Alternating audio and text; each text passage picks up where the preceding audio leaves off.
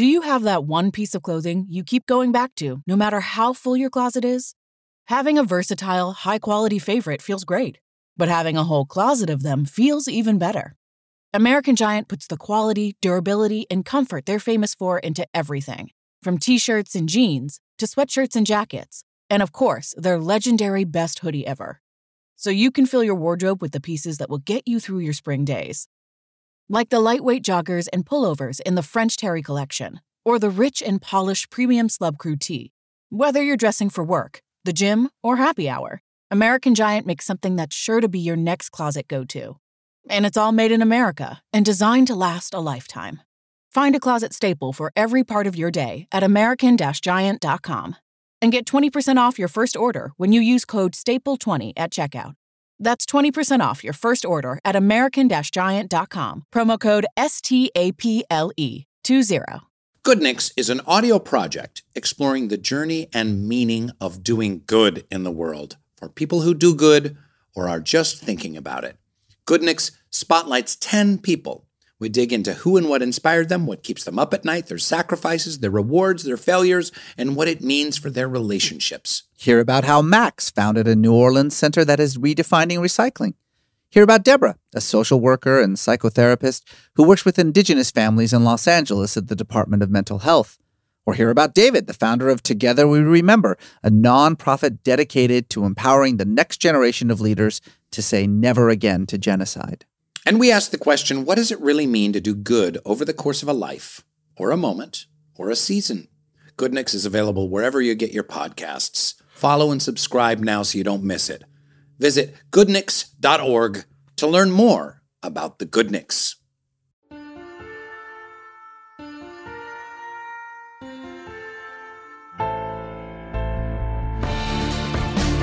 Welcome to Metaphysical Milkshake, the show where we go deep, we get weird, and we search for the meaning of life along the way. Presented by Cass Media and Soul Pancake.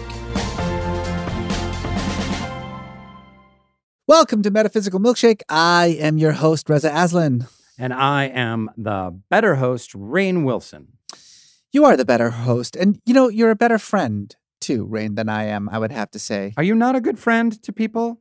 I am a good friend to the, 3 people that I would legitimately call my friend.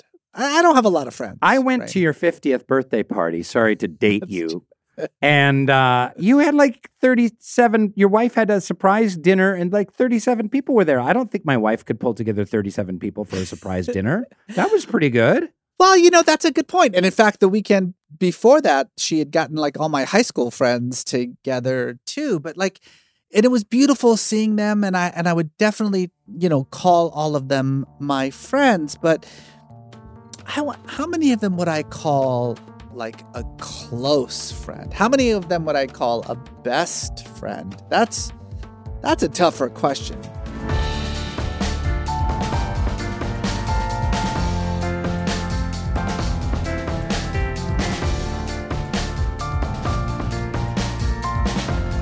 So you're an immigrant kid growing up in the United States. Was it difficult to make friends? Did you keep friends? Seems like you became social pretty quick. You were in church groups and you had a rock band. Do you have a lot of good friends from your high school days?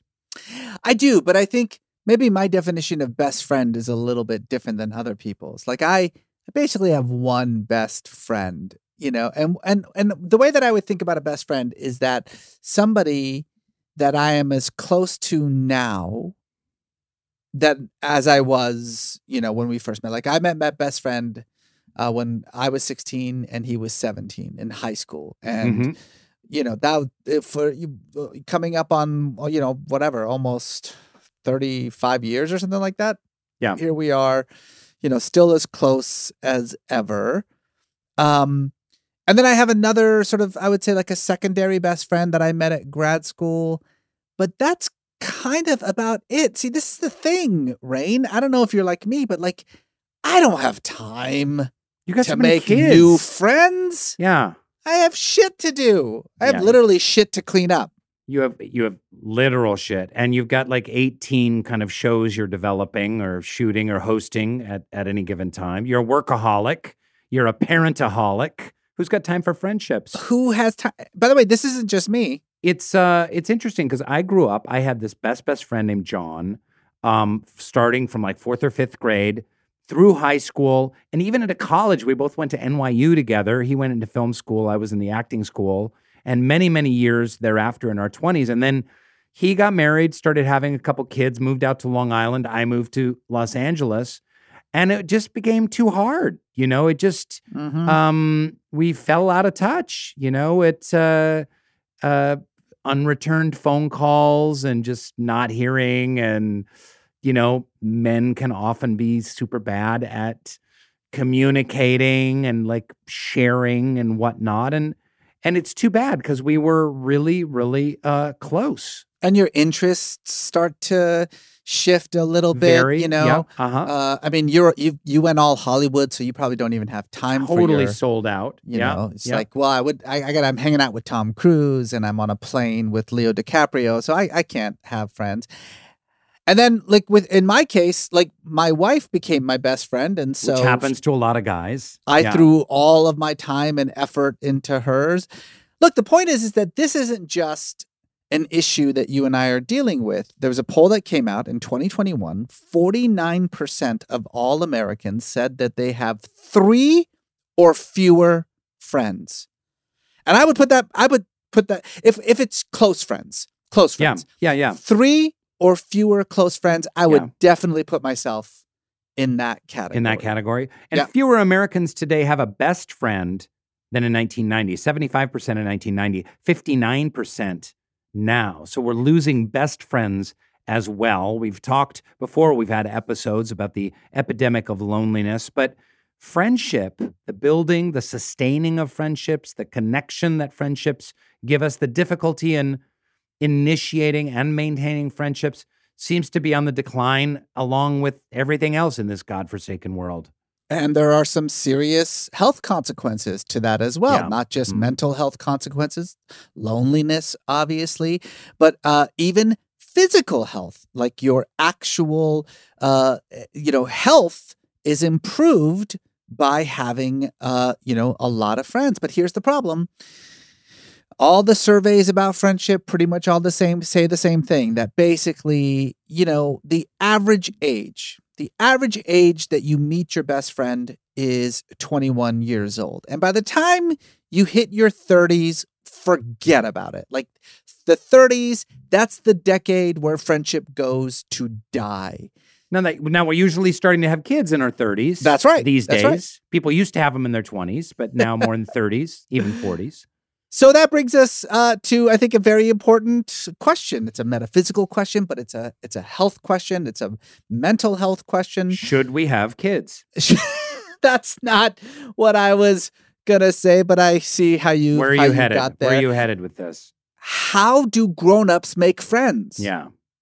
I mean, I'm asking for a friend. How do grown-ups make friends? I don't know. I'm not very good at it, but you know what? I know a couple of gals that might have some insights. They wrote a book about it. They met apparently on the set of a TV show. Oh, I love TV. They've become super good friends. There was a show called Friends. So please welcome to the show, Courtney Cox and Jennifer Love Hewitt from the show Friends. No. Friendsters. Nice try. No, close. Instead, it's Jenna Fischer and Angela Kinsey from this little-known show called The Office, which apparently, I guess, was on TV and people loved it. You know Jenna, she played Pam on the show. You know Angela because she played Angela on the show. By the way, not a lot of creativity in naming the characters. That shows you how lame the show is. They couldn't even name the characters. Show. But these two gals, they met on the set and they instantly became best friends, and they have now documented that friendship in an awesome new book called The Office BFFs, Tales of the Office, from two best friends who were there. Notably, you are quite absent from this book, but we'll discuss that a little bit later. A couple of things to know about Jenna and Angela. They are both well-regarded actresses, obviously. They also have a fantastic podcast called The Office Ladies Podcast, which I guess they just talk about Office episodes, and tens of thousands of people listen. I mean, tens of thousands, like tens of millions of people listen. I honestly feel like we may have screwed up in our podcast idea, Rain. Yeah. We're not really taking advantage of your celebrity in this podcast. We should every episode. We should watch an episode of Cheers and comment on it. This is exactly, but. You've worked hard for what you have. Your money, your assets, your 401k, and home. Isn't it all worth protecting? Nearly 1 in 4 consumers have been a victim of identity theft. LifeLock Ultimate Plus helps protect your finances with up to $3 million in reimbursement. LifeLock alerts you to identity threats you might miss. And if your identity is stolen, your dedicated U.S.-based restoration specialist will work to fix it. Let LifeLock help protect what you've worked so hard for. Save 25% off your first year on LifeLock Ultimate Plus at LifeLock.com/aware. Terms apply. With the Lucky Land Slots, you can get lucky just about anywhere. This is your captain speaking. We've got clear runway and the weather's fine, but we're just going to circle up here a while and get lucky. No, nothing like that. It's just these cash prizes add up quick. So I suggest you sit back, keep your tray table upright, and start getting lucky. Play for free at LuckyLandSlots.com. Are you feeling lucky? No purchase necessary. Void where prohibited by law. 18+ terms and conditions apply. See website for details. Got some great advice for us. Some fantastic advice about how to make friends. And apparently, you even know them, kind of. They are lovely, powerful, brilliant women. Let's get the show started. I'm going to bring Angela actually into the studio with me today, Reza. She's here, apparently just finished parking. And we'll bring Jenna on the Zoom, and we'll get this thing going. OMG, Angela. Angela's here. This is how Rain greets me. If you guys ever wonder, we're in the same room together. Angela's in the room. Strangely, that's how he begins all our podcasts. So. And Jenna's here. Hi, Jenna. Hi. Oh my God, Wait, you guys. where's my song? Where's my song? I get nothing? I just get here's Jenna? Angela got a whole doop-diddle-loop-doop-doo. What do I get? I can sing for you if you want, Jenna. I can sing a song. Reza, will you sing me a song, please? Jenna needs a theme song. Hello, Jenna. I said, hello, Jenna. It's so nice to have you on the pod today. Wait, Jenna gets Hello Dolly rendition, and I get backwoods scary time. None of this is going to make the cut, people. Oh, please, this is all gold. This is all in. Folks, ladies and gentlemen, the launch of this most incredible historical epic of the Office BFFs, Jenna Fischer and Angela Kinsey, whatever your name is. Yeah, no Tales L. of the Office, from two best friends who were there, based on their podcast. Incredible, filled with there are so many photos of me in here. There are more photos of me in here than I ever had as a child growing up in my family photo albums. Rain, I took a lot of pictures of you. I love this book. It was such a wonderful read, but it was also such a surprise to me because, I've known Rain for a decade. I had no idea that he was on this show. I love this show. Yeah, it's good, right? You were in The Office? Yeah. He played Dwight. It was a recurring character. I had a few arcs. Right, right, yeah. right. But we were so thrilled to bring you. I get to be in the same room with you. I know. Angela Kinsey. And and we get to talk about friendship. So, we do a podcast on life's big questions, and there's a central one here, which is about the friendship and nature of friendship. But take us back to the very, very beginning, because in reading this book, I didn't really realize it. It started in the pilot with your little little blonde Popinjay head popping up over the divider. Take us back 17 years ago. I'm very shy in new situations, and I was very nervous. The Office pilot was like one of my first big jobs. It was my first lead role. And so I was keeping to myself, and I was over there at reception. I didn't have a desk mate. Everybody else had a desk mate. But Angela was closest to me. She was right over that little partition, and she would just pop her little head up and just start talking to me. She was so friendly and outgoing, the total opposite of her character. She was like, "Hi, Jenna. I'm Angela. Hi." Well, I heard her sneeze, and her sneeze, Yeah. it does. It sounds I like remember. a little woodland creature. She's like, "Gee, gee, gee." And I had tissue on my desk, and I thought, this poor girl is having an episode of sneezing allergy thing. So I poked my head over and I was like, would you like a Kleenex? Do you guys remember when, for one of our rap parties, the editors did a whole reel of just me sneezing and ruining takes because I sneezed so often? Yes. I will never forget that sound. I will never. Right? Ever It stays with forget that sound. I mean, it was about 18 times a week. you. Yeah. It sounds like that because I'm suppressing it because I was trying not to ruin takes. But every once in a while, a little sound would still come out. A little sound. It's like, Yeah. Mhm. Yeah. But then Like sometimes your body just couldn't take it anymore. And it was like, I am going to sneeze. Public Goods is the one-stop shop for sustainable, high-quality, everyday essentials made from clean ingredients at an affordable price. Everything from personal care and household products to coffee, toilet paper, shampoo, pet food, and more. Public Goods is your new everything store thoughtfully designed for the conscious consumer. So rather than buying from a bunch of single product brands, Public Goods members can buy all of their premium essentials in one place with one beautiful, streamlined aesthetic. Public Goods searches the globe to find clean, healthy, eco-friendly, and innovative products. They ethically source and obsessively develop each of their products to be free of unhealthy ingredients and harmful additives still common on drug and grocery store shelves. They are committed to making their products healthy and safe for humans, animals, and the environment. They use a membership model to keep costs low and pass on even more savings to their customers. Best of all, you can make your first purchase with no obligation. Join hundreds of thousands of others who have switched to their new everything store. So we have worked out an awesome deal. Receive $15 off of your first Public Goods order with no minimum purchase. That's right. They're so confident that you're going to love their products and you're going to come back again and again and again. They're giving you $15 to spend on your first purchase. Look, you got nothing to lose. All you got to do is go to publicgoods.com/milkshake, or you can use the code milkshake at checkout. That is PUBLICGOODS, publicgoods.com/milkshake.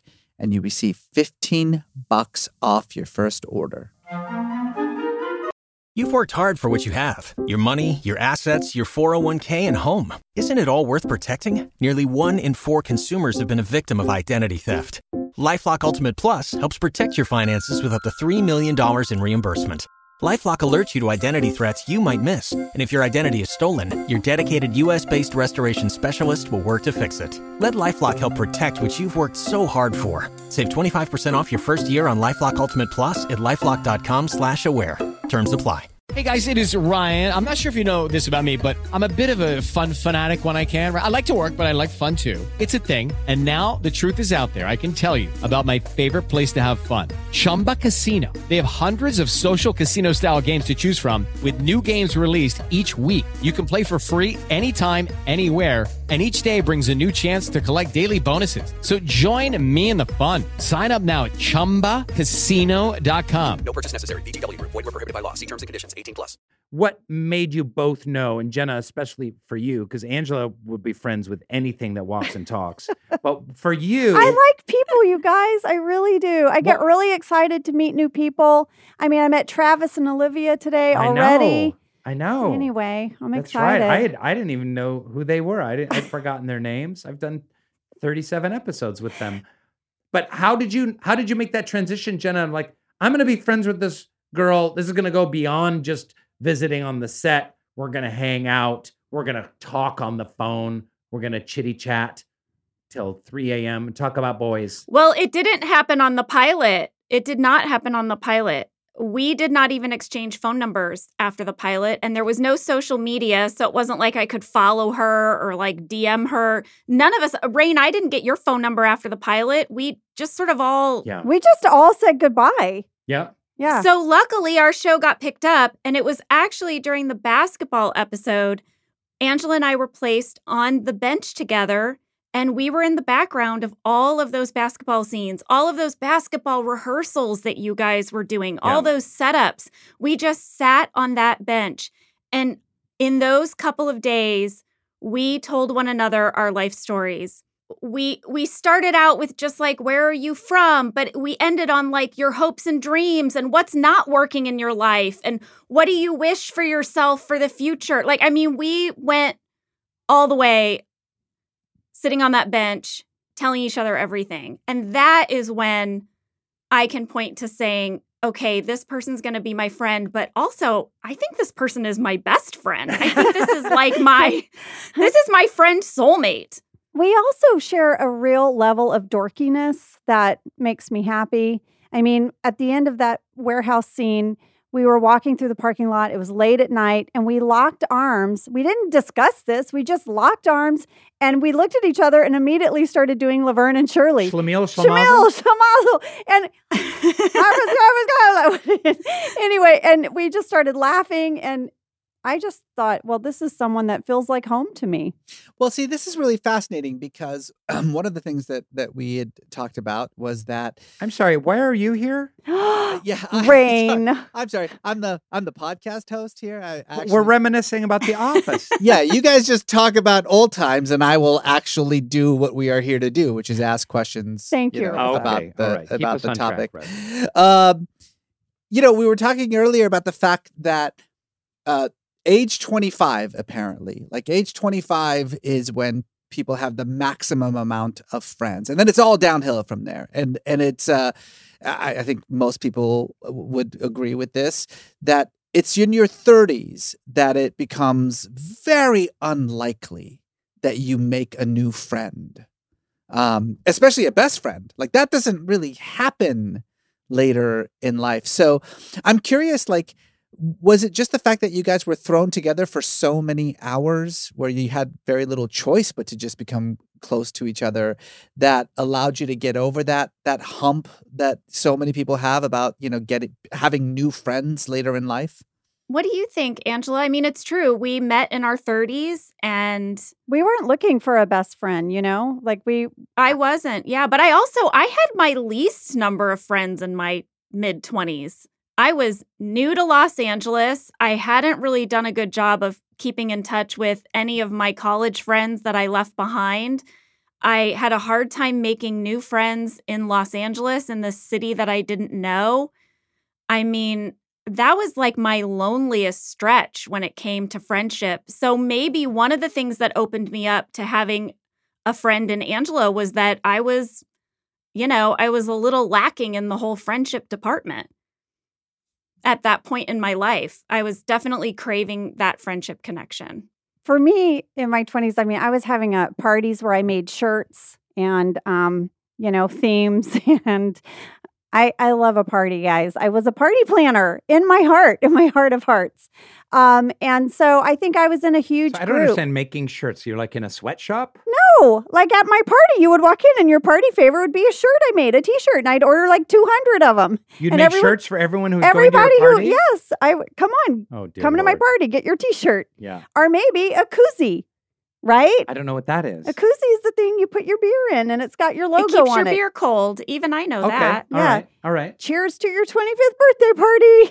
Picture of Angela going, boo-boo-boo-boo. So you're like a professional friend then, basically. I just was very social.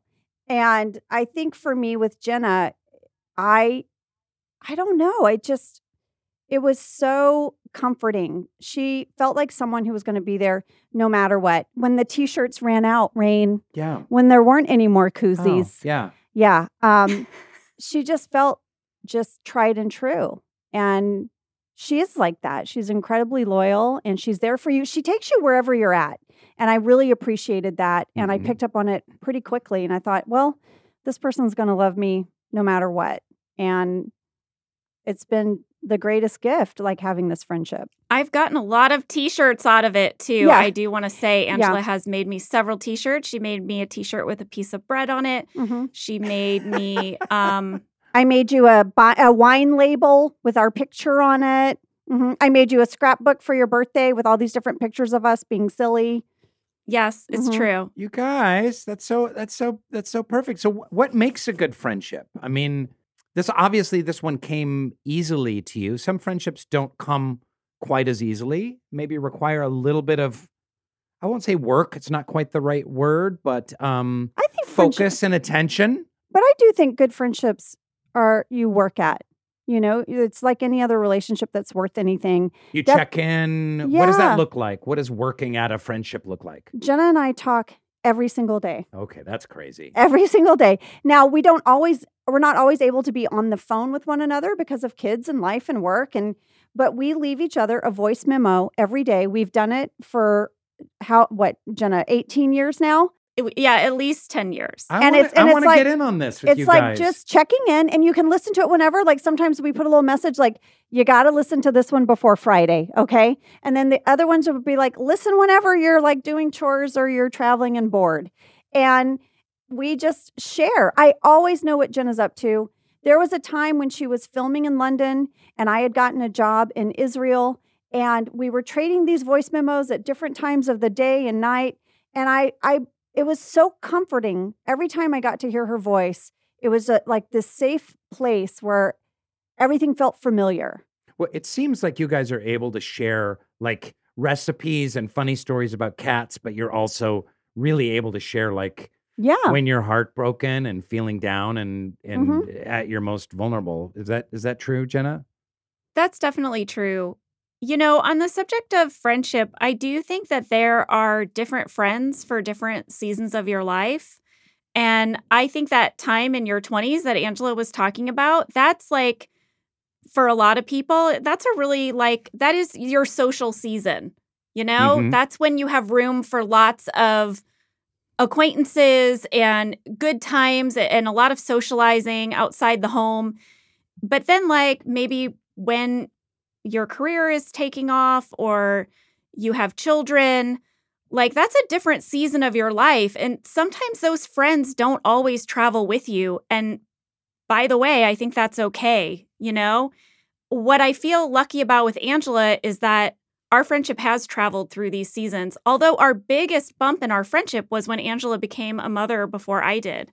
When she was a parent and I wasn't a parent, because I was still a little bit in that sexy social season of my life. And I called it Jenna's sexy life. I had a newborn and Jenna would text me at 9:00, want to grab dinner. And I'm like, 9:00? I'm in bed. Are you crazy? Or I remember one time, Rain, you said to me, I was like, you had a later call time. And I was like, how was your morning? And you're like, oh man, I took the best nap. And I said, in the morning? Because I hadn't had kids yet. And you're like, yeah, I had a morning nap. You'd been up, with your son. Sure. Yeah. And you kind of remember little conversations like that as soon as you become a parent. And Jenna was very much in her sexy life. We talk about it in the book, but we were very disconnected and we had to work at finding common ground again. Angela made sure that I got married and that then I had some children so that we could still be friends, basically. But this is an important point because I think it partly explains why we were talking about how 30s is the decade where your friendships die, right? Where they go away, because it does take a lot of time in order to make close friends. And we obviously have stats for this because we have stats for everything. So apparently a casual friend can take about 50 hours to develop. So it takes 50 hours to develop a casual friendship. A very close friendship takes an average of 200 hours. Now, you may think to yourself, well, 200 hours, that's not that long, except that the average American spends approximately 40 minutes a day socializing. So think about what that means, the time and effort that it takes to actually make a close friend Not when you're in your teens, when you got nothing else going on except socialism, or even in your 20s, really, when you're still trying to figure shit out. But in your 30s, when it's like it's time to have a career and maybe start a family, the idea that I would reserve 200 hours to just develop a new close friendship from the ground up it's absurd. There's no way I'm going to ever do that. Reza, you've only put about 17 hours into our friendship. And I got to be honest, that's kind of my cap. That's my ceiling. That's like yeah. 17 hours. But I do wonder if there's a gender issue here as well. You know, do women naturally, do you think, make deeper friendships better than men? Because I will say that as a man, I've had a hard time. I've been in LA for 21 years. And it's been hard for me here in 21 years. I'm in my mid-50s to make friendships here. Most of my better friends are from New York from before when I came to Los Angeles. And I know there's been a couple of times when I've reached out to dudes. I'm like, oh, maybe this person can be kind of a better friend than someone I have lunch with every 6 months or play tennis with, once or twice a year. And I've reached out and like said, hey, what are you doing? Or, called on the phone or said, hey, do you want to go hang out or something like that? And sometimes it's reciprocated, but sometimes it's really not. And I don't think it's like, oh, they don't like me. It's not a boo-hoo thing, but it's kind of, it's not natural for men to say, oh, I'm having a connection with another adult male here. Let me foster this, encourage it, nurture it, and leave voicemails, and voice memos every single day, checking in on my feelings and on funny stories that happened to me when I stepped into dog poo or accidentally blew my nose when I didn't mean to, or whatever you guys leave on your messages. But I wonder if there's a difference, because I do know that, in some of the statistics we were looking over, that for so many men, they don't have friends. They might have a office high five buddy or a drinking buddy or but like a close friend, and the wife becomes the one close friend of the fella. Yeah. My wife is constantly telling me, like, shouldn't you call one of your friends and go hang out with them? And I was like, no, I want to hang out with you. That is my husband. I'll be like, babe, why you should do one of those golfing trips, right? Like a guy trip. And he's like, I don't know. I just kind of like to hang out with you if I get any free time. And then I'm like, okay. It is interesting. And I know he has really good friends from growing up in college, but I am definitely his confidant and who he turns to share with. I would have a question for Rain and Reza, which is just, do you feel like there's something missing for you? I mean, not having this intimate friendship, best friend person outside of your marriage, do you feel like you're longing for something? If you had asked me that question, like, theoretically and in a vacuum, I would say absolutely. Absolutely, there's something missing for me. I shared this at the opening that I have a best friend who lives in another state. We've been friends since we were, 16 years old. But my wife, Jessica, is my best friend and his 17 kids. And my 17 kids. And she pretty much fulfills all of my emotional needs. And that might be weird to say, but it's true. Like, I'd rather hang out with my wife than pretty much anyone else. So whether that's healthy or not, I'm totally willing to admit that it may not be healthy, that I probably should have other people that I hang out with, not in a work environment like this. But I just don't. I really don't. It's basically my wife is my best friend. And for me, I'm really lucky because I have a 12-step recovery community, and I have my faith community is Baha'i, and there's people from both those communities that I'm not necessarily like buddy, like movies, high five, roller coasters kind of friends, but I can call anytime, talk about deep thoughts, concepts, issues, ups and downs. And so that kind of fulfills that for me. But if I didn't have that in my life, like, I think I really would feel like there's something missing. And I bet you a lot of guys are a lot more lonely than they let on to. Oh, yeah. Okay. Thanks so much, you guys. It's a great book. It's a lot to think about. Pulling up to Mickey D's just for drinks? Oh, yeah, that's me. Nothing extra, just perfection and a straw. Coming in hot for the coldest cups on the block. Because there are drinks. Then there are drinks from McDonald's. Mix things up with any size lemonade or sweet tea for $1.49. Perfect with our classic fries. Price and participation may vary. Cannot be combined with any other offer. Ba-da-ba-ba-ba. You've worked hard for what you have. Your money, your assets, your 401k, and home. Isn't it all worth protecting? Nearly 1 in 4 consumers have been a victim of identity theft. LifeLock Ultimate Plus helps protect your finances with up to $3 million in reimbursement. LifeLock alerts you to identity threats you might miss. And if your identity is stolen, your dedicated U.S.-based restoration specialist will work to fix it. Let LifeLock help protect what you've worked so hard for. Save 25% off your first year on LifeLock Ultimate Plus at LifeLock.com/aware. Terms apply. Yeah. Well, look, but bringing it to the book, this is what I think is really fascinating about this conversation, because again, as adults, we've already talked about how hard it is to make friends and how long it takes and how much effort goes into it. And in any case, we have families and we have wives and we have husbands, and they serve so many of those roles. And so basically, the only other avenue that most of us adults have to make the kind of, meaningful, lasting, close, intimate friendships is work. And so that's exactly what happened to you guys, right? Is that you were at work and you had to spend all these hours together, and that gave you the opportunity to log those 200 hours that it takes to become close. So I guess that's sort of the next question that I have for you, is that are there certain environments, for instance, like work, that can facilitate friendships that without those environments, where would I make new friends? I don't know.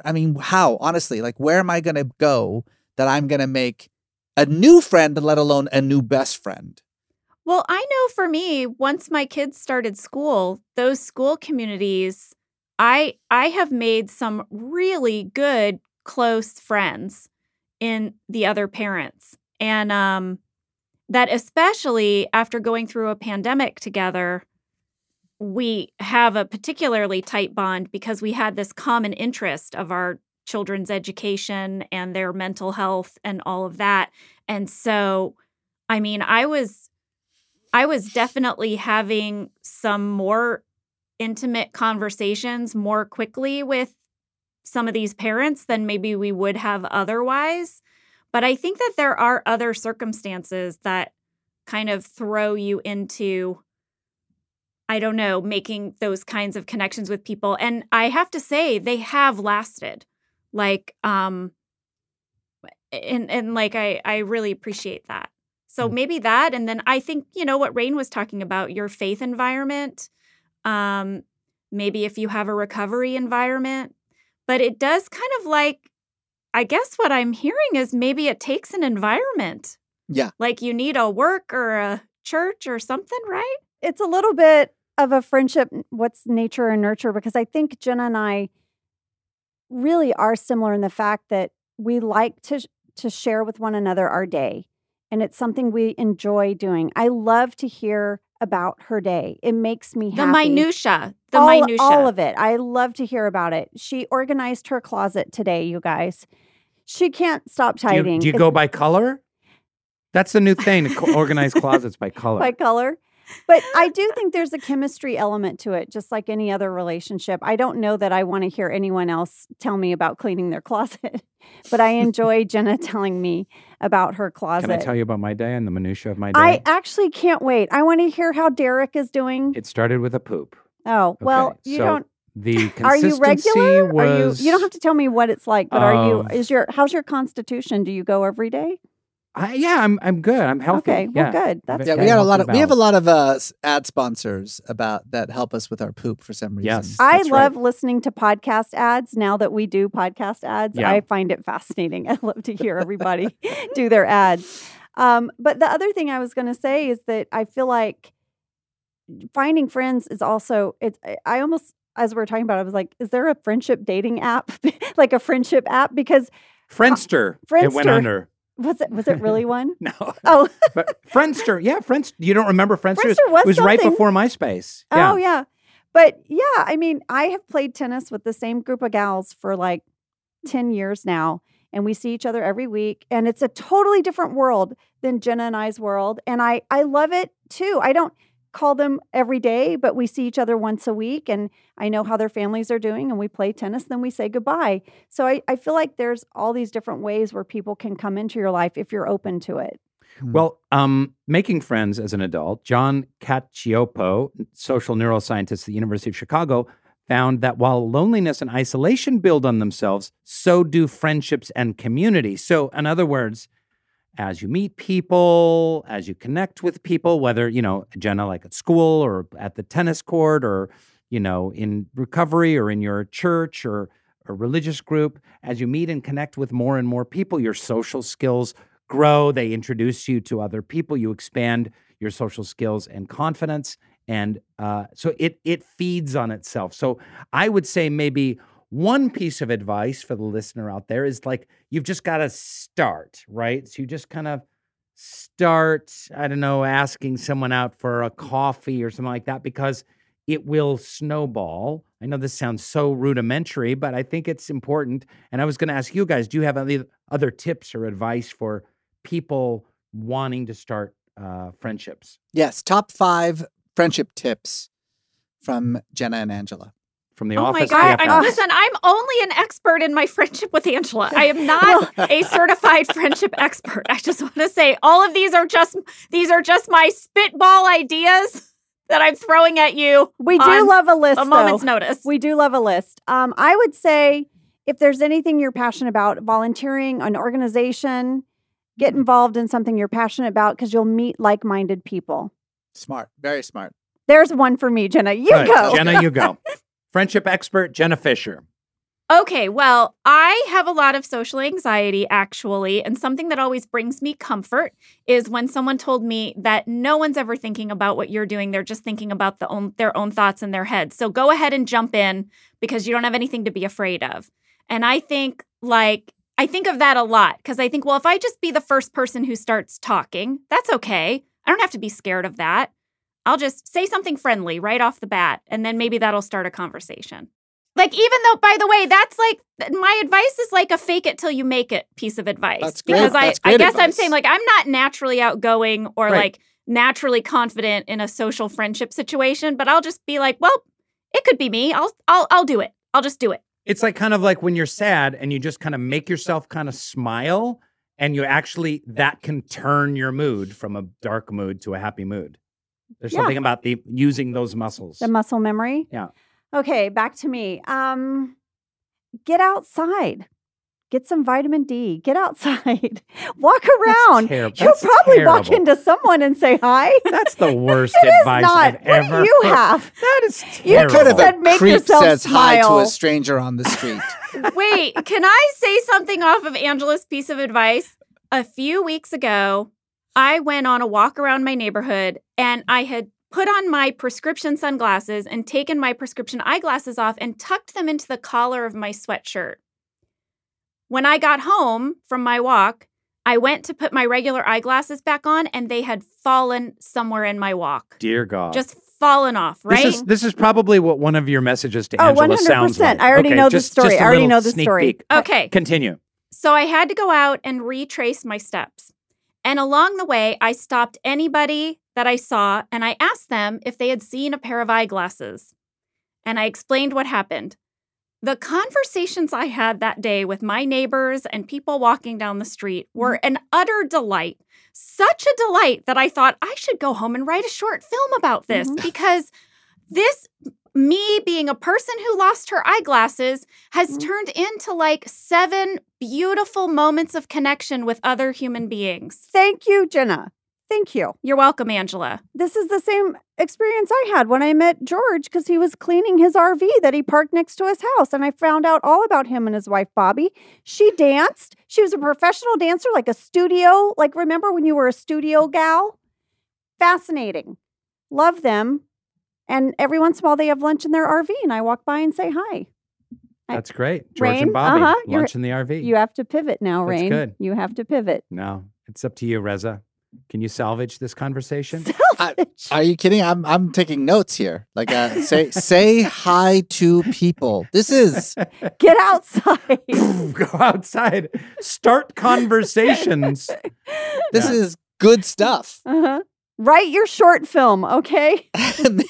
Yes, make a short film. I will tell you a lesson about friendship. Right. Oh, let's hear it.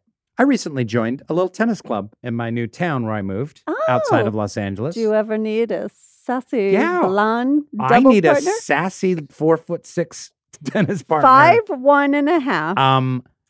But I was a little nervous because I'm mediocre at tennis and I was just starting out and these guys had been playing for 10 years and stuff like that. And there was this guy named Walter, which is also my son's name.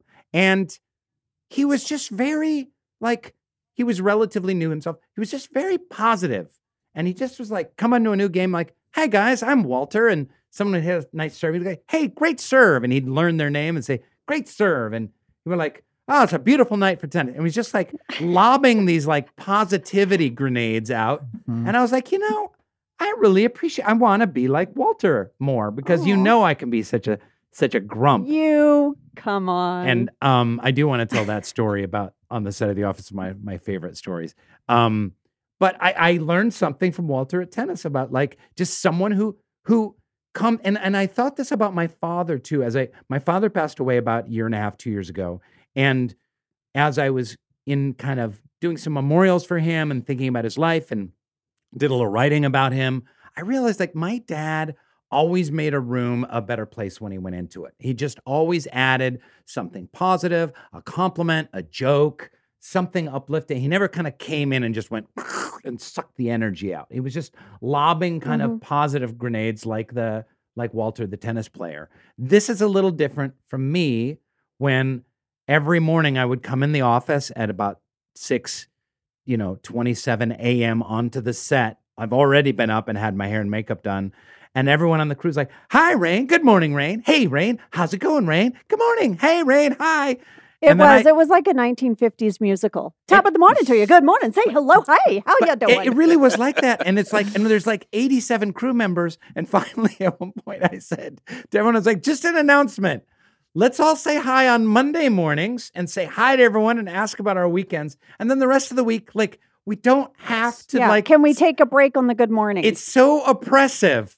It's so oppressive. Let me tell you, the room turned on him. They really... People were like, well, excuse me for saying good morning to you. I would have called TMZ that afternoon. That afternoon, I'd be on the phone with TMZ. But it was guys, come on. I just saw you 24 hours. I saw you, not even that. I saw you 12 hours ago and said hi or goodbye. It's oppressive. It's a tyranny of hellos. That's your next book, by the way, Tyranny of Hellos. That's your next book. Rain, I loved you so much in that moment. Here is my other tip for friendship, which is that you have to be your honest self. Because I love that transition. I know and love you as your honest self because you've shown me who you are. And I love you for it. And also, by the way, Rain, I felt weighted down by those good mornings as well. So I felt like you kind of were speaking for a few of us who were afraid to speak up and say, stop saying hello. Stop saying good morning. This is true. Jenna loves going to New York City, and I've been there with her now. And it's because people don't really talk to each other. Like when you walk down the street, you're doing your business. But if you do talk to each other, you give it to each other straight. I remember being in New York and I remember standing in line at a coffee place and this woman got her coffee and she took a sip and she said, this isn't right. I need you to do it again. And I was like, oh my gosh, that was so just straightforward. It wasn't rude. It wasn't mean. It was just matter of fact. And my heart was singing Because I grew up in the Midwest. If you take a sip of your coffee and it's wrong, you live with it. Or you say, I am so sorry. I'm sure I misspoke. I'm sure it's my fault. It's not quite what I meant. Is it the sugar-free? Because this tastes like the regular. You know what? Forget it. And then you walk out. So to have someone be like, this is incorrect. I need you to make it again. It was like, I couldn't believe it. And so Rain, for me in that moment, you were that woman in the coffee shop. And I was like, I love this man. I love him. Wow. He is speaking his truth, and I love a person who does Angela that. has mocked me for that moment for 10 years. Listen, my favorite thing about that moment was the 5 seconds after he stopped talking where everyone just like glared at you. It was like so cringy. It was amazing. I love cringe comedy. That was like so fantastic. I mean, I'm a very positive person. I love people. I love talking to people. But, I have a dark sense of humor. So to watch you kind of flail there for a minute was delicious. Well, look, this is, it's so fun to talk to you guys and talk about, friendships and how to make friendships and all that stuff. But this is kind of a serious topic as well. I mean, you guys know that we have what a lot of people are calling a loneliness epidemic in this country. There was a survey from Cigna in 2019 that said 61% of Americans report being lonely. That was before the pandemic. And we've already talked about the fact that like making friends requires hours and hours of contact, that usually that contact happens face to face or in social situations at work or whatever. And then we spent 2 years locked in our homes. So the vast majorities of Americans reported huge spikes in their loneliness, in their depression. I think 13%, about a year into the pandemic, 13% of women and 8% of men between the ages of 30 and 49 said that they had lost touch with most of their friends, right? So, we're at this place now where we're slowly coming out of the pandemic. We're slowly seeing each other again. It's like we're coming out of the dark and like squinting into the light. We barely know how to form sentences with each other. We've lost all social norms and social behavior capabilities. So what can you sort of say about how important friendship is to having an actual like healthy mental and emotional life? And then any words of encouragement for those of us who have spent 2 years in our pajamas and who have like lost the ability to even like talk to people anymore? Well, I mean, Angela totally is so good for my mental health. I mean, I just don't know what I would do without her, truly. I had a really hard time in the pandemic because I'm a social person. I love going to things. I love seeing people. I love gatherings. And I struggled. I, would have a friend over in the driveway and we'd stand far apart, or have one friend over to the yard. We did that a few times and I'd be so happy to see them. But then as soon as they left, so sad that it was so odd and we couldn't just sit down next to each other and I couldn't give them a hug. And so I really feel for people out there that are kind of that missed that time in their life and those connections in your life. And I would look so forward to seeing Jenna. We used to do this edit Zoom. We would edit over Zoom.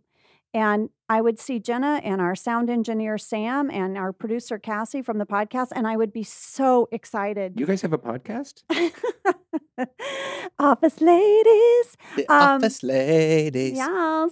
But it was a hard time for me. And Jenna knew that. And she would reach out to me during that time. And I think it's something we started talking about at the beginning of this podcast, which was reaching out to people. Even people who you think don't want you to reach out. And Rain, every once in a while, you text me out of the blue. Jen and I have talked about this. You'll text us out of the blue with something, something like, hey, idiot, I love you, or something like that. And I'm always like, oh, Rain. And it makes me so happy. And I try to encourage myself to reach out to people, even people who I think, oh, they've got their shit together. And you know what? Everyone loves a moment of connection. They do.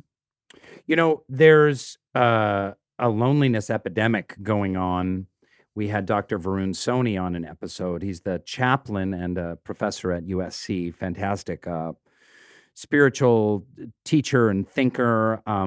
And he described firsthand his experience with the college kids at USC, and the suicide ideation, and how fractured everyone was. And so we've kind of read through some of these statistics on loneliness, and it's really crept up, especially in the last 10 years. And now we've got COVID on top of it, and we're talking about friendship, and loneliness feeds into friendship. Obviously, the opposite of loneliness is connection, and connection is friendship. And but part of it, always comes back to this idea of social media. So, for a lot of young people, you have a phone in your hand and you've got an Instagram account, and it's like, look, I have 244 friends. And look, I post a picture of me and my parrot, and 87 people liked it and waved at it and thumbs up it and commented on, we're friends. But you're not friends. That's not a sign of friendship. It's a completely superficial interaction. And I think it can fool people. And I'm just wondering, you guys are social media queens. You're so good at it, but you have such rich family lives and social lives beyond that. But in your interactions with young folk, when you guys do speaking gigs and pods and whatnot, how do you feel like the social media world has influenced the world of friendship? Well, listen, at the beginning of the podcast, Angela and I said that the way we became best friends was by talking face to face with each other on that bench. And I think that there are great things about social media and the internet and things like being able to order something and it just comes to your house. But the cost we're paying for all of those things is the lessening of that face-to-face contact, or that the speaking to one another. I mean, how often do I text people instead of calling them on the phone now? I mean, texting has even, I think, it kind of drives a wedge there. And I think that's part of, with Angela and I, with the audio memos, it's the hearing the long form voice, listening to one another's voices is a big part of how we connect. And I think we can feel like there's not time for that. Oh, well, I only have time to text. I don't have time to actually get on a phone call with you. But I think that like all of that limits connection. Well, and I feel like social media is a shortcut to connection. It's not putting in the 200 hours, right? It's a shortcut. And everybody wants to feel seen and heard. And you have to take time to do that. You have to put in the time to do that. So I mean, one of the things, my kids are getting older now, and they're not on Instagram. But one of the things I talk to them about it, because they see me using Instagram, is that it's a way to sort of see a little bit of people's lives, but they're only showing you what they want you to see. You're not seeing a full picture. And there are wonderful things about seeing how people live or connecting with people from a different country or different place. But you're just getting a small glimpse, and you have to go into it knowing that. I'm really glad that you guys are talking about this, and the book is wonderful because this isn't just about mental health. Actually, there have been numerous studies. There was a meta-analysis at BYU that concluded that loneliness can be as harmful to your physical health as smoking 15 cigarettes a day. And now the previous Surgeon General, called loneliness a public health epidemic, not just a mental health epidemic. The United Kingdom now has a minister for loneliness. Like there's actually a government minister whose job is to deal with the loneliness of the English people, which that's a big job, actually. Other governments are spending tens of millions of dollars trying to treat this. I mean, it's like it's becoming almost like any other kind of public health problem. And so I really love the way that you guys are talking about the importance of building these kinds of connections, even if it's little, in little bite-sized moments, a phone call here, a voice message, a text, any attempt to create connections. And I also love Angela's advice that you may think that somebody out there is fine, that they've got plenty of friends, that they're doing fine, but just check in with them and find out. And you might be surprised. And it might actually create an interesting connection for you. That's all, I think, super, super important for people to hear these days. Yeah, I really try now more. I had a loss in my family that was from loneliness and depression. And it's just changed completely how I think about reaching out to people. And I don't even need a response back. That's the thing. It's just me reaching out. So I can see something you did on TV, Rain, or catch a little glimpse of one of our friends and their career, and maybe it makes me think of them, and I shoot them a little thing. Like I recently texted Kate Flannery because she's so hilarious in the St. Patrick's Day episode of The Office. And I was like, Kate, when you say not today, like they can't fight on St. Patrick's Day. It's the one day, right? Kelly and Ryan. And I just texted her, and I was like, I don't need Kate to text me back. And I knew she was traveling, but I knew whenever she got to her destination, she would see that text. And I've just tried to be better. And some days you're better at connecting with people than others, but you just never know where people are at, and you never know what that reach to them might mean. I think it just makes me think about being a human being and, connection and community, collaboration, connectivity, consultation, all of those C words are just so integral to what it is to be a human. And we're tribal creatures. We're pack animals, No, that's not the right That's not the right phrase. What is it? What are animals like? Social animals? That social animals that have to be like together. Herd A herd animals. We're herd animals. We're kind of herd animals, not pack animals. Some of us are pack animals. I'm a pack animal. I have so many kids. Yeah. But it's so essentially human to have these moments of connection that you guys have been describing. And Jenna, I was so moved hearing you saying that how Angela has been there, has helped your mental health so much. Like there's so much to be gained from a deep friendship when you're going through a hard time. Someone is there for you. They've got your back. They're reaching out just out of the blue, like you said, Angela. And I do think, guys, this is one of the incredible bounties of The Office that I had no idea when we were filming it, that this would be the legacy of The Office. Yes, The Office is really funny, and it has a really talented cast and writers and directors. But the reason people go back to it over and over and over again is because of those human moments and those human connections, and even the lack of connection and the fumbling to try and connect and the misguided attempts at connection that happen over and over again throughout the show, and the awkward pauses, which are just a very real part of life. But that essential humanness of the show, I think over and above the comedy, is what has made it a classic.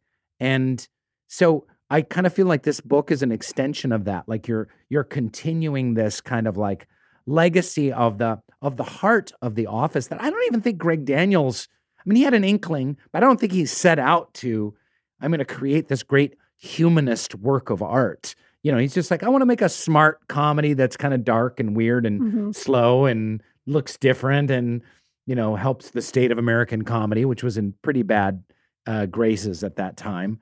But it's an incredible legacy that you guys you're carrying the torch for. We really wanted the takeaway to be about not just Angela and I's friendship, but the friendship and connection that we all felt while making the show and that we now feel with the people who watch the show when we meet them. And just there is a little community there, and it means a lot to me.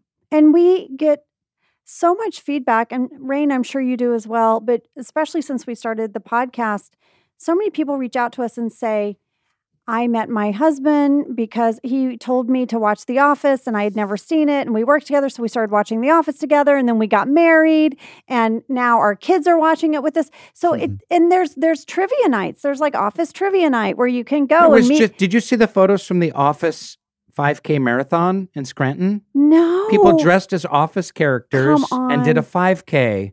Yeah. Oh, that's amazing. But it is. And there's a convention this summer, too. Yes, there's a convention, but there's a musical in New York, the Office musical. Yeah. Mm-hmm. So there is a real community of people that love the show, and they're making connections with one another and friendships and marriages. And that makes me so happy that the show is bringing people together still after all these years. And what would people get tattooed if they didn't have The Office? I know. The number of Office tattoos. Did you see you and I on that was great. That was great. On a thigh. Yeah. We're on a thigh. We're on a thigh. It's my thigh. Yes. Well, the book is called The Office BFFs by Jenna Fischer and Angela Kinsey. It's so much fun to read. If you're an Office fan, it's great because it's got all these behind-the-scenes photos of all you guys, the whole cast and crew. There's a Dwangela chapter, by the way. Yes, I wrote a Dwangela chapter. So the whole book is a conversation between Jenna and I, and we go back and forth, except for 2 chapters. Jenna wrote a chapter called Jam, and I wrote a chapter called Dwangela. Did you learn anything while reading the book, Rain? Like, is there anything that you were like, oh my gosh, I didn't know that? It is so cute that you think that Rain reads books. Oh. I learned a ton, but I can't believe you guys remembered all this shit. Like, there's stuff you're talking about, like, we did, like, you were describing our first scene making out in that treehouse, and you detailed, like, I don't remember a thing.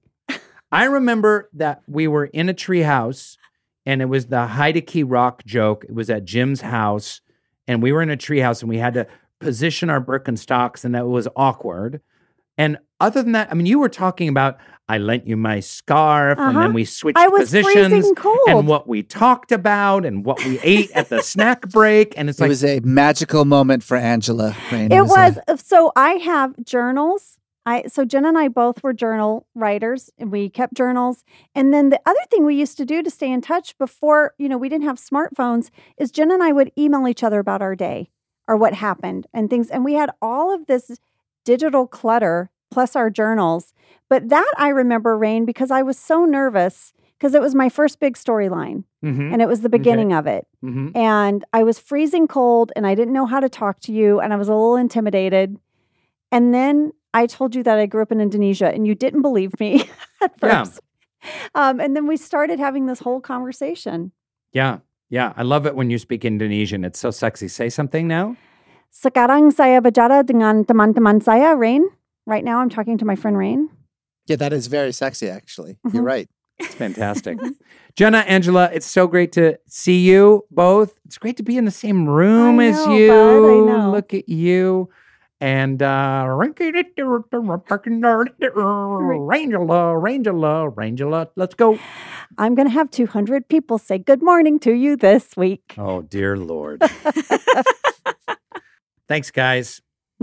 Thank you guys so much for having us. Thank you, Reza. Ladies and gentlemen, a new little section of the podcast we're trying. It's called I Drink Your Milkshake. It's where Reza and I are on opposite sides of an idea. And today that idea is, can you only have one best friend? I mean, is the word best superlative? It's such a superlative. It's best that there's no one. Can you have equal best friends or only one? What was that, Reza? Wait, what? No, you can't have more than one best friend. That's absurd. No, you can only have one best friend. Why is that absurd? The definition of best friend is your best friend. But you can have another equally best friend, maybe not a better friend, but an equally best friend. Why couldn't you have 7 amazing, intimate friendships, same-sex friendships, or different sex, gender friendships, and all equal and all intimate and fun and connected, and you love to hang out and you share vulnerable things with 7 different people? Why not? Listen, there's only one most valuable player, okay? There's only one first place, all right? You can't be first place runner-up, all right? There can only be one best friend. It's called a participation trophy. Why don't you get participation trophies to your 7 best friends? Fine, you can have participation friends, but you can only really have one best friend. The real question, this is a more important question. Okay. Do you really need more than, say, 3 friends? I mean, I'm with that like 49% of Americans. I know that we talked about it as some like sad thing that 49% of Americans only have 3 friends. Yeah, that's a lot of friends. Well, I look at friends as like a layer cake. It's a tier system. You've got your 3 or 4 or 5 like best friend buddies at the top of the wedding cake. The next tier down, you've got 7 folks that you can call at any time, share, you love to catch up with, you want to hear about their families. Then the next tier down, like people you want to hang out with, play golf, shoot the shit with, have lunch with, and then, you know what I mean? And so on and so on. I guess. Isn't Acquaintances, maybe. Sure. Yeah, but when we lived in tribes, how did friendships work? Okay? Let's go back to 150 people in a series of caves in a tribe. Would would Plagu only hang out with Flaku, or listen, it was only whoever shared my meat. Okay, that's who was my like friends. To share your meat. And as it is now, I've got enough meat to go around for 3 people. Like that's about as much meat as I can spare. 3 people worth of meat. Well, now thanks to Grubhub, we can have meat at your door in 27 minutes for all of your friends. All right, maybe you and I are never going to agree on this point, although I'm not exactly sure which one of us drank the other's milkshake. But listeners, surely you have some ideas about this. Can you have more than one best friend? How many friends is enough friends? We would love to hear from you. You can find us on social media at Reza Aslan and at Rainn Wilson, and on Twitter at MetaMilk Podcast, on Instagram at Metaphysical Milkshake. Let us know how many friends is enough friends. And guess what? We've been doing this a lot lately, and I kind of like this part. We're going to be giving away some copies of Jenna and Angela's new book, The Office BFFs. Woo! Yay! It's easy. You want a copy of a free book, a free heavy book full of fun stories and pictures. Is it a coffee table book? It's basically a coffee table book. Yeah. It's the size of a coffee table. Mm-hmm. It weighs about as much as a coffee table does. But the first 5 people, very easy. The first 5 people who write a review for Metaphysical Milkshake on Apple Podcasts, and hopefully it's a positive review. I mean, I guess we can't really force you to do that. But the first 5 people to write a review for Metaphysical Milkshake on Apple Podcasts, all you got to do is take a screenshot of it and email it to us at metaphysical@castmedia, that's KAST media.com. You'll get a copy of the book. So, do you want any more of life's big questions? Find us on social media at Reza Aslan, at Rainn Wilson, on Twitter at MetaMilk Podcast, and on Instagram especially at Metaphysical Milkshake, and let us know your life's big questions, and we might just explore them on a future episode. Please follow, rate, review Metaphysical Milkshake on Apple Podcasts, wherever else you listen to podcasts. And please, if you like looking at me right here, right now, waving my hands and looking like an idiot, follow us on our YouTube channel on the Metaphysical Milkshake YouTube, and you can watch our episodes every week. You'll actually get to see Angela and Jenna. That's right. Yeah. In the flesh. In the flesh. Thanks for listening, Milkshakers. See you next week. See you next week. Metaphysical Milkshake is executive produced by Rainn Wilson, Reza Aslan, and Colin Thompson. It is produced by Safa Samazadeh Yazd, Paris Lane, Mick DeMaria, Hashem Self, and DJ Lubel. Cast Media is the production and distribution partner. Original music by Jeff Tang.